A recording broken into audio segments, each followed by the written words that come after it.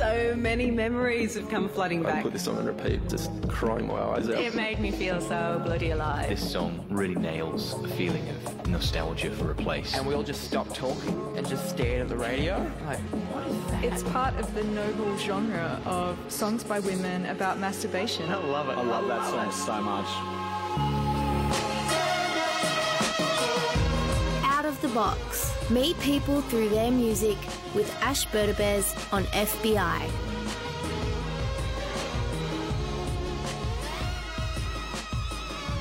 What a morning on your radio. It's been broadcast from Cockatoo Island. I think from an air raid shelter, I heard. So that was Alex Pye for the last 3 hours, broadcasting to you live from where Underbelly Arts is going to take place on this Saturday and Sunday. And now we've got ourselves in the studio. Not as extravagant a venue, I'm afraid, but really great guest, so we're making up for it. So Nic Warnock is a big presence in the Sydney independent music scene. He's physically at Repressed Records, running the show most of the time, and he's also running a label, RIP Society. Plus, he's a member of Bedwetting Bad Boys, who you would have heard on this radio station many times before. Welcome on Out of the Box, Nic. Thanks for having me. So it kind of seems like they're all connected things. You work at Repressed, you run RIP Society, Bedwetting Bad Boys, all part of the same central scene. Does that kind of just, do they feed into each other a little bit? Do you end up selling people Bedwetting Bad Boys records at Repressed? All the time. It's in fact one of our greatest selling albums ever. Is it because you're upselling it constantly? No, it's because it's good and popular. No, I'm not laughing. No. Of course. I was being deadly serious. That wasn't a joke. No, I think it's because it is all intertied, and the music community I situate myself in has a physical presence at Repressed Records, and we are. I feel thankful to have Repressed Records to help facilitate the music community that I love, and on the other hand, Repressed Records benefits a lot from having this kind of community around it. It's a retail store and we exist in the realm of capitalism, but Shame. I definitely think that there is kind of, this community around it that, it's great. Yeah, and it's not necessarily kind of like capitalism on a huge scale anyway. It's a little bit more. No, if anyone's been in the store and you'll notice that I don't have any gold bracelets, and neither does the owner, Chris. So, which we all know that's the how you measure wealth. How many gold bracelets you have.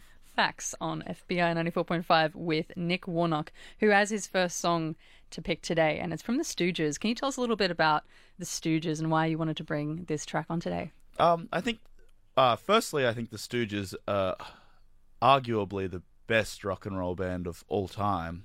Big call. Yeah.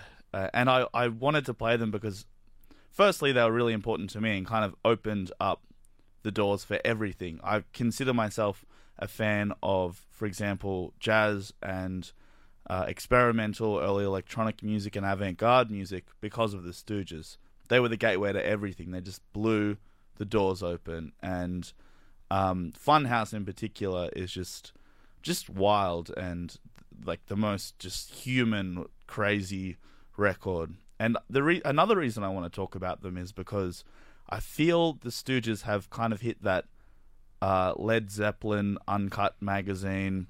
Not that there's anything wrong with Led Zeppelin, but that kind of, classic rock status. Mm-hmm. Whereas until the last 10 years, maybe until they reformed, the Stooges were kind of like an ugly sore on the history of rock and roll. No one really considered them seminal or interesting. It was kind of this idea, if you were into the Stooges, that was a huge signifier of you being into some type of kind of countercultural music idea. The same can be said for the Velvet Underground. Now they're both just kind of, cool t-shirts or classics, or kind of pictures you reblog on Tumblr or something. But, they were this real signifier. And I think these days we kind of lose that history in a way. They kind of just become, in a way, genderified, really. Kind of, you get the music, but I guess you don't get the ethos behind it. Yeah. All right, well, we've got track 5 on this record, and what is it? What's it called? 1970 we're playing, which is the year that it came out. Wow. Yeah. Well, there you go. That's a bit of Yeah. history for you on FBI 94.5. Yeah. This is Out of the Box, and Nic Warnock is my guest.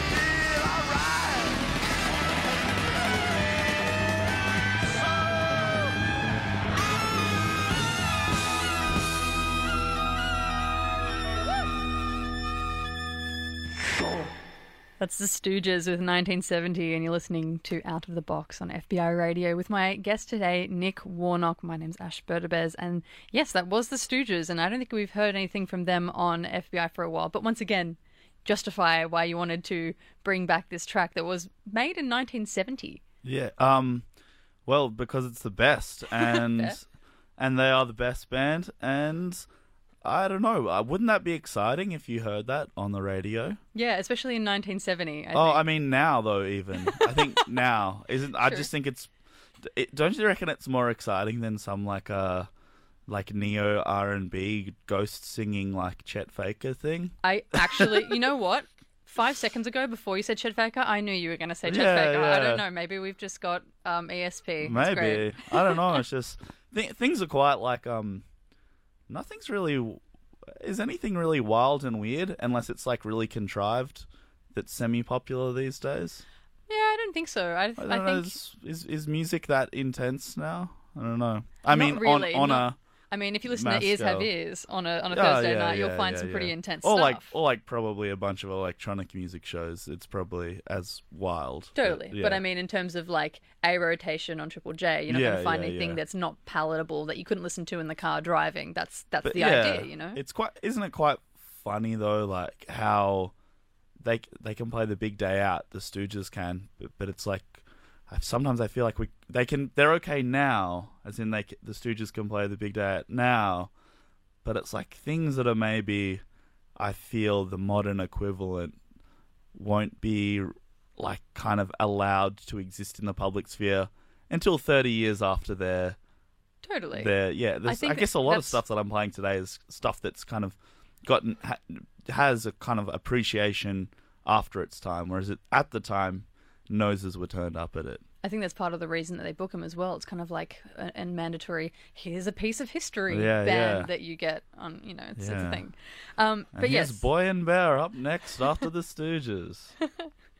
Strange. Yeah. So you run RIP Society. You started RIP Society, and that is a record label. Yeah. And I guess kind of every record label has a character, and you can kind of, look at the record label and see that, you wouldn't sign this band to this record label because it doesn't fit in with this essential, personality or character. Yeah. Can you talk a little bit about the personality of RIP Society? What do you guys what do you like if you were, kids in the playground? Oh, I sometimes think that I come across as a bit too snarky, but whereas realistically I'm trying to be kind of inclusive and create what I think is a better, more egalitarian kind of forum for music, and I want to communicate music in a way that I think is complementary to the band and the music, as opposed to, oh no, we've got to present it this way and do this and that, so that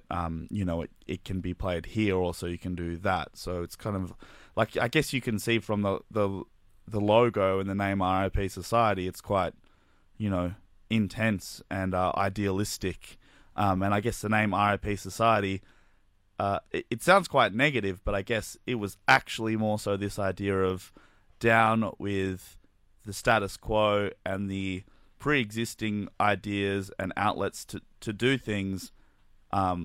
Let's make our own thing. Yeah. So it's kind of something good coming out of being a little bit negative. And what kind of bands would we find on your label, and how do they kind of fit in with that? Well, I guess the label's mostly known for doing what could be considered garage rock.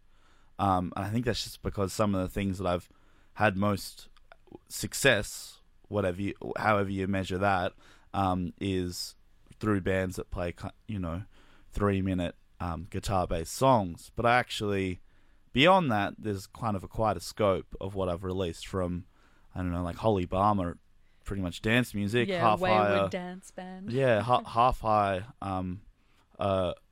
pretty much just like avant-garde kind of soundtrack, kind of industrial soundscapey kind of stuff. The two forthcoming releases, Ghastly Spats and Cured Pink, are kind of this mutant kind of dub post-punk kind of garbage. That's a Ghastly great name. Spats What a compliment. Yeah. Mutant garbage. Yeah, I mean, Cured Pink are a bit more kind of like funky, and then on the other side of the coin, Ghastly Spats, we'll play like a bin as a percussion instrument. So there's a real diversity there. And I guess in some of the music I'm playing today, I'm trying to, in a way, show the breadth of, I guess, what I would call the Australian independent music community that I situate myself within. Yeah. I mean, it kind of feels like you're not in it for the money. Because, I mean, a lot of the bands you sign basically confined to, like, the lesser known or the almost unknown in the beginning.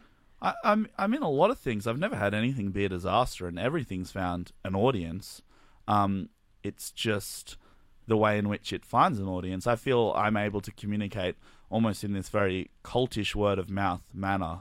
Like, I don't think that the internet has really impacted the way in which people access the music on RIP Society. I mean, of course, people use the internet to find out about it, but I feel it's like a form of communication that has existed in music subcultures, since the 70s. But how do people communicate then without the internet? Well, I mean, they do not know. They're using the internet, but the way in which people communicate and become invested in this music in these bands is the exact same way in which they did pre-internet. So, it's very much about building a kind of like a community and a kind of network and aligning yourself with other things that you think are worthwhile and have some type of curatorial voice. So, places that review records I've put out or that stock the records I put out might not have the reach of 1 million people, but their word of endorsement means a lot. And it seems like that's the type of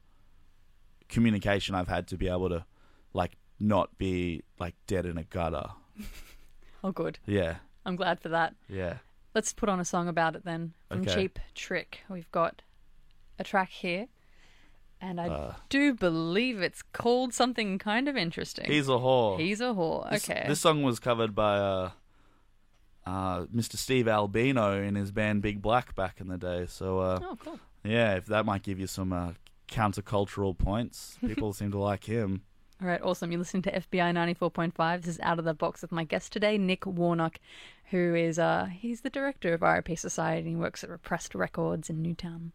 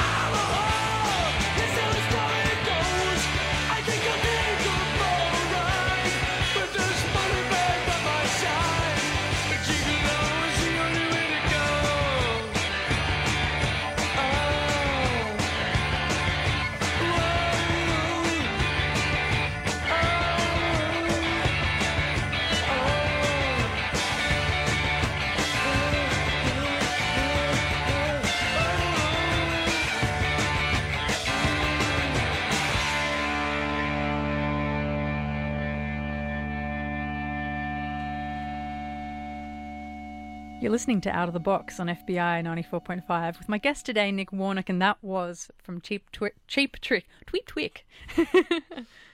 So that was Cheap Trick with He's a Whore. And can you tell us a bit about why Cheap Trick was on our radio just now?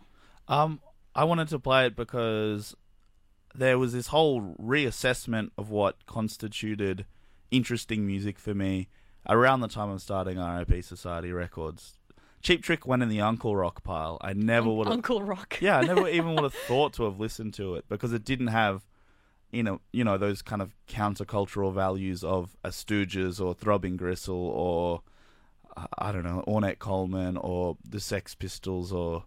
So, They weren't dirty enough. They were uncle-friendly. Well, I guess it was just they didn't really exist in some type of, like, anti-mainstream musical dialogue. And I guess that's a lot of being a teenager. Like, my don't first... have enough to say or something. Yeah, well, they have a lot to say. It's just, I just think as a teenager, I was immediately drawn to hip-hop, like Public Enemy and the Wu-Tang Clan and stuff like that. And that really then transferred over into punk really easily, as in there was an obvious similar kind of societal outrage, and maybe it's a bit of age or just kind of like realizing that seeing kind of repeating cycles, but eventually it's just kind of reassessing what is actually interesting in music. And Cheap Trick are a really smart band with really good songs, really good lyrics, and kind of, I think, atypical members, as in there's two kind of sexy dudes and then two dorky dudes. That's a cool dynamic. What's the normal dynamic? Is it like all four sexy dudes? Or four I mean, unfortunately they're all dudes. Just like Bedwet and Bad Boys, right? Yeah, typical hunk rock band. So yeah. I mean, I just think as far, maybe if you look below the surface, there's just some kind of value in these things that I once thought weren't really in my interest or I denounced. I would say the same for like techno or something, What's freedom rock? Oh, freedom rock. I guess that was the genre that we called Ruined Fortune, jokingly, which is a band I've played in with Angie from Circle Pit and Straight Arrows and stuff. Yeah. But and we put a record out for Hozak, recorded by Andrew from Cured Pink, who you're about to hear from. But it was just kind of this idea of, loving rock and roll and that kind of idea, but more as kind of an ethos and a feeling as opposed to aligning with some type of guitar shop mentality of proficiency or that kind of, blokes that can play guitar really well and... have to wear the tight pants and kind of like not taking yourself too seriously. And, embracing amateurism. Yeah, embracing amateurism and other musical ideas. And I guess, rock and roll being about kind of like personal and musical liberation as opposed to putting some all your kind efforts of... into being good. Yeah, or some type of just strict idea of, I really hate kind of rock purists and that kind of... I don't know, like Ryan Adams kind of like inserting himself into that whole like lineage of classic rock, and like Bob Dylan, and the Rolling Stones. Like, I like those bands, but it just seems so humorless and so like trite, that kind of, those ideas of what a profound song is. It's just so boring. Yeah, so not real enough. Not real enough. No. Well, no, and just too serious and almost like it makes like the modern life feel invalid. It feels really like romantic and I don't know, almost like the Old Testament or something. Great. So you run RIP Society, we've mentioned, and I guess you work with bands that eventually get reviewed. When people get reviewed, when their music gets reviewed, do you often find people just completely missing the point or misconstruing it? Yeah. I find it really hard engaging with the media and press, and I think it's probably the worst time ever to have your music written about. In this decade? Yeah, in this decade, definitely. I feel there was some utopia of independent online publications a few years ago, but really I think a bunch of it has been co-opted and content is just pushed out, and media practices such as exclusives and premieres are just really detrimental to the idea of actually writing and being considerate about music. It's just everything's becoming clickbait. So it's kind of like going to Coles and getting things that are on special rather than actually getting the thing you wanted. Yeah, or just, I don't know, paying a lot of money to get the first mango of the season or something when all the other mangoes taste just as good. That's a actual thing that happens in life, isn't it? Yeah, totally. Yeah. But I just mean it's just the dialogue around music is pretty bad now, I think. And I don't want to sound like an old fogey or something, but I just don't. I think the problem is that there's all these kind of online analysts and financial people that are justifying what content can be put onto kind of music websites and media websites. Yeah. So does this have legs? Yeah. Will this get the clicks? So we can go to our advertisers and say, yeah, this is going to generate these clicks, so we're going to publish that Gautier story, but we can't write about this new thing because no one's going to click on it. So I think basically these avenues that were interesting because they were covering new music or things that no one else was covering, are in a way having the soul sucked out of them due to this new wild world of digital analytics or something. Yeah. So it's quite annoying. I had someone positively say some stuff about the record label last week. Like, they were being positive on, another monetized blog. But the way that they had interpreted what the label does was the single most offensive thing that I'd ever read. About my label. I'd love to kind of get the idea of what it was that offended you. Well, it was just kind of this idea of and I shouldn't have been so upset, and I feel grateful that I didn't go on some internet tirade beyond maybe my own personal Facebook page, but I didn't make an official label statement about it. And like, no knockoff drinks tonight. I don't want to rage on Twitter. Yeah. So it was kind of just they just interpreted the label as, a good time garage rock kind of they really know how to throw a party. Yeah. And that was fun, sweaty times. Yeah, and that was just like the last thing that I ever want to be associated with is, that kind of a one-dimensional good time. Unthinking. Yeah, kind of like, June Rat style music. Like it's like, yes, for example, Royal Headache are the biggest success I've had, and obviously they're a enjoyable, like, joyous band, but there's also way more depth to it than that. Like, they're a sad band, if anything. Mm-hmm.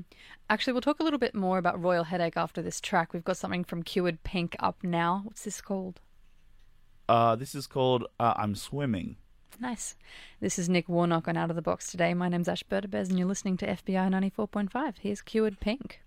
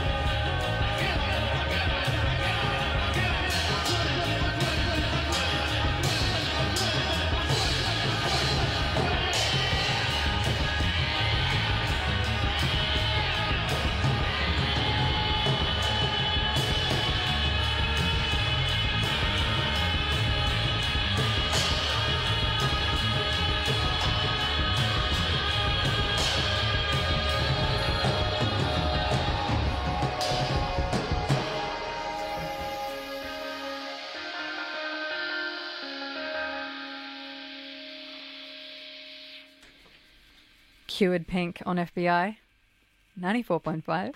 My guest on Out of the Box today, Nic Warnock, brought that one on. And why'd you bring that one on? Because as a representative of a record label, I need to try and play the music that I'm going to attempt to release next week. All right. Yeah, so they've got an LP coming out next week, and it's called Cured Pink as a 4-piece band. Is that different to how they normally are? Yeah, I guess it started as Andrew McClellan's solo project, who grew up in Cairns, the same place that I'm from. And that was initially him fooling around with early computer music in this strange kind of guy that was into punk and stuff like Public Image Limited. But on the other side of the coin, his parents were ravers, and his mum was really into, like the Prodigy and the Chemical Brothers and stuff. So he was kind of like trying to meld those two worlds, and then his raver parents with his rock roots or whatever. Yeah. But then it kind of evolved into so many different things, even kind of instrument building, in Indonesia and stuff. And eventually he decided he wanted to make it a band, and now for the last 3 or 4 years, they've been deconstructing or re-deconstructing rock music, as they're a standard rock format band with a trumpet, and it's nice. Been a long musical journey, and I just think they're like a really incredible, smart kind of like, I don't know, everyone plays so interestingly in that band and makes you rethink how you play a bass or a guitar. Nice. And we were talking about Royal Headache a moment ago, just before you heard from Cured Pink. So you were saying that they were a sad band. We'll get to that in a second, because I don't really understand what makes them a sad band. But could I just ask you a little bit more first? Because there's a lot of, we would have all heard. Well, every band's a sad band. I don't know if you've ever been in a band, but it's pretty sad being in a band. Always tragic. Yeah. That's life. Yeah. Band life. Life is sad, everyone. Yes. So I was at my nana's house, and something came on the news about a gig at the Sydney Opera House, and she was outraged that someone was trying to destroy the Sydney Opera House because Royal Headache was having a really hectic time on stage with all of their fans dancing around. Now, this is clearly not, like as dramatic as the news makes it sound, but you would have been there, right, when that was going on? No, I didn't go to that show. You didn't? No, just kidding, of course. But it was a bit dramatic. Maybe it's far enough away from the actual festival that I can talk about it, because that was the idea that I was like, I'll let Vivid handle this one. We actually had like 7 news turn up to the shop the next day to try and get an exclusive on it, and all these media people trying to ring the store about this apparent brawl that happened at the Opera House. Mm-hmm. But really all that it was a couple of people jumping on stage, dancing around, security, couple of dozen, security attempting to usher them off. And it was working, but the police monitored the radio and got a report of a brawl. So they basically stormed the Opera House in their fluoro vests and made everyone feel like a child and made the situation 10 times worse. Sit down and listen to the punk music. Yeah, well, it was... What would have happened is Royal Headache would have played a slow song, everyone would have felt like an idiot for being on stage, and crisis averted. You know, that's good damage control. That's what would have happened, but instead the police came, so it became a really like, boo, us versus the establishment. Whereas, realistically, Vivid were incredibly just like lovely in every way to deal with and open to doing what we wanted to do, were incredible to work with. So, and made a real effort to, took a real chance on putting some pretty strange, contemporary music with very little presence other than Royal Headache on the Opera House main stage. I'd love to know what the offending song was. By offending, I mean awesome song, but the one that got everyone up on stage. I can't remember, and it could have been any song. It was just kind of like a tension. Someone had to do it. Yeah, it was going to happen. I remember getting the event on Facebook, and it was just kind of like, sitting down at Royal Headache? Yeah. It doesn't make sense. Well, the thing that...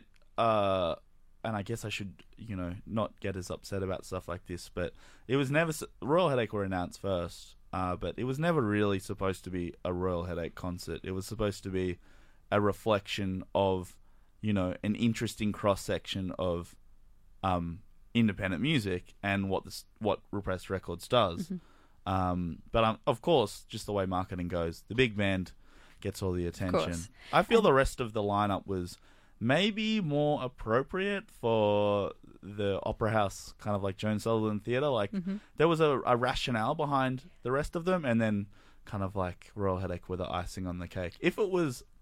Royal Headache were great, but I reckon if there was 3 other garage bands on, it would have been like, this is a stupid show. Okay. Makes sense. Yeah.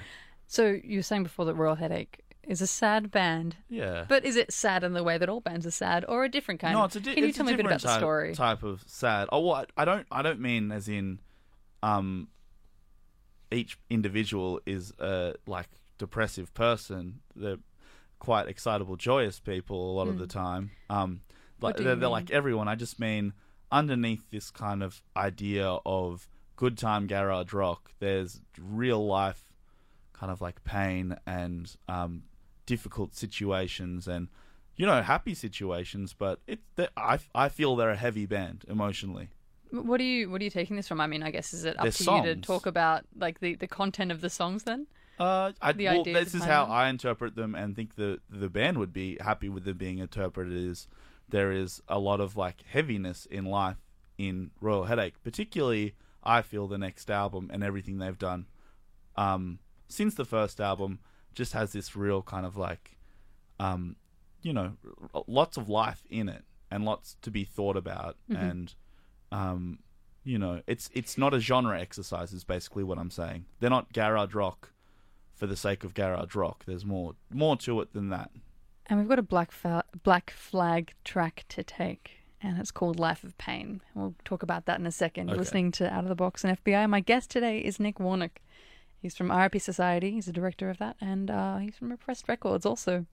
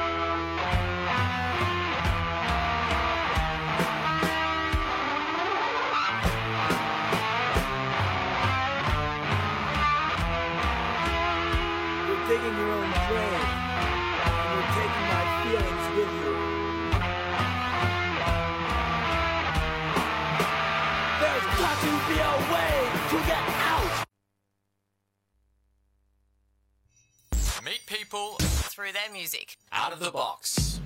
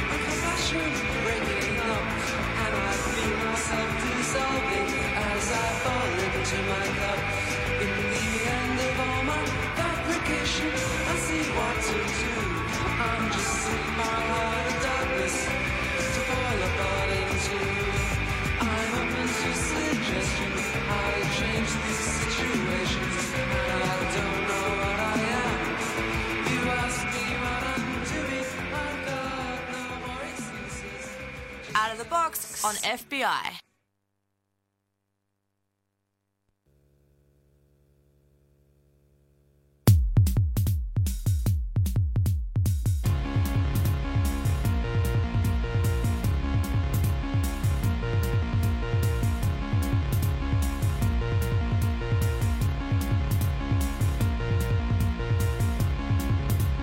Fantasized about every aspect of my life. I'm standing under a bridge.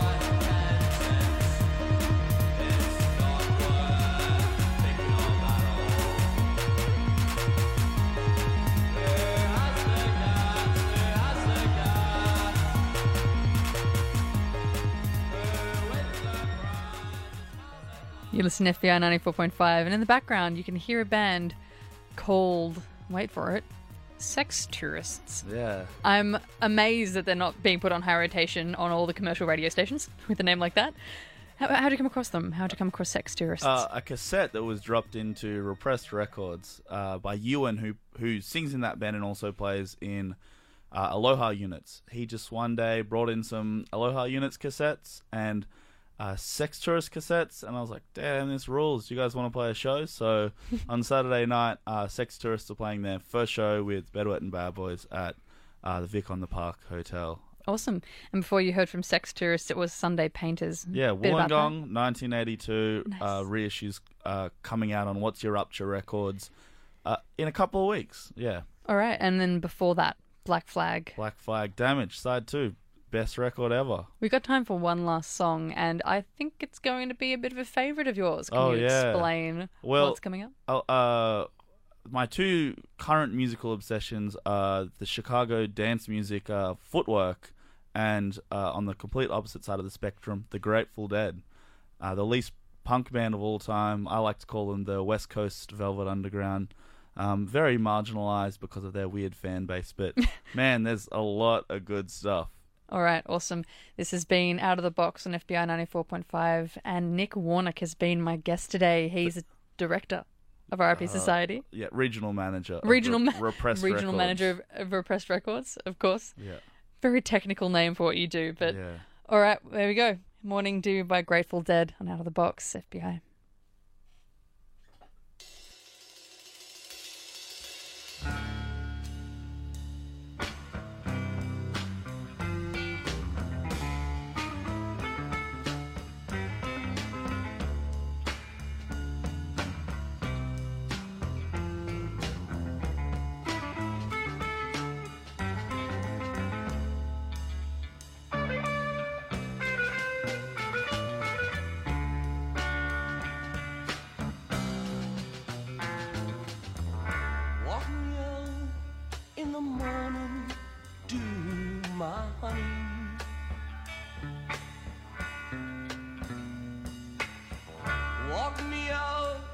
In the morning, dew today.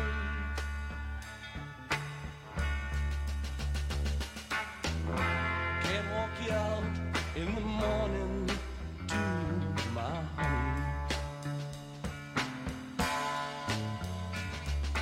I can't walk you out in the morning, dew today.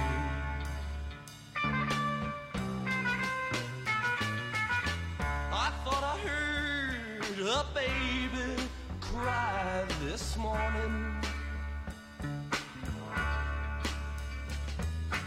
I thought I heard a baby cry today.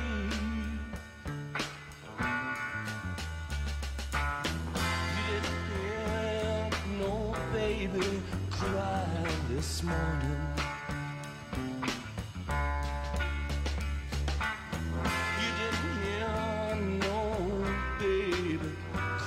Today.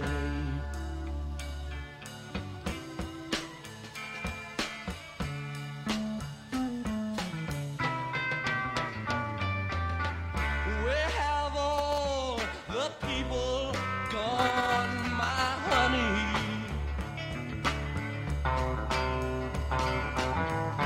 Where have all the people gone today?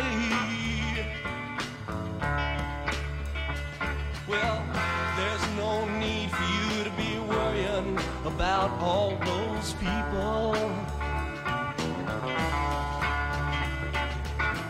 You never see those people anyway. I thought I heard a young man mourn this morning.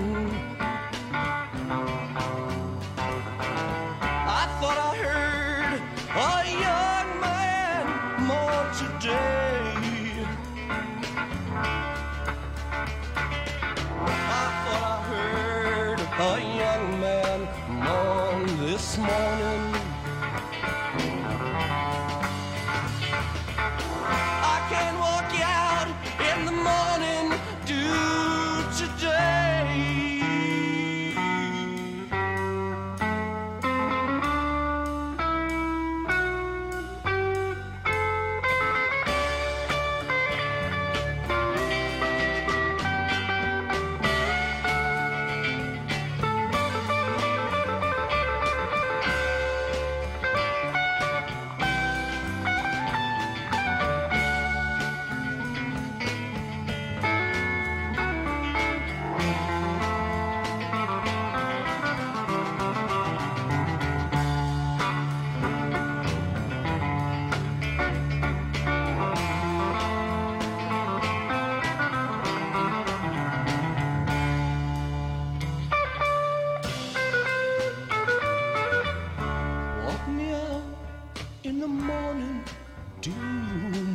honey.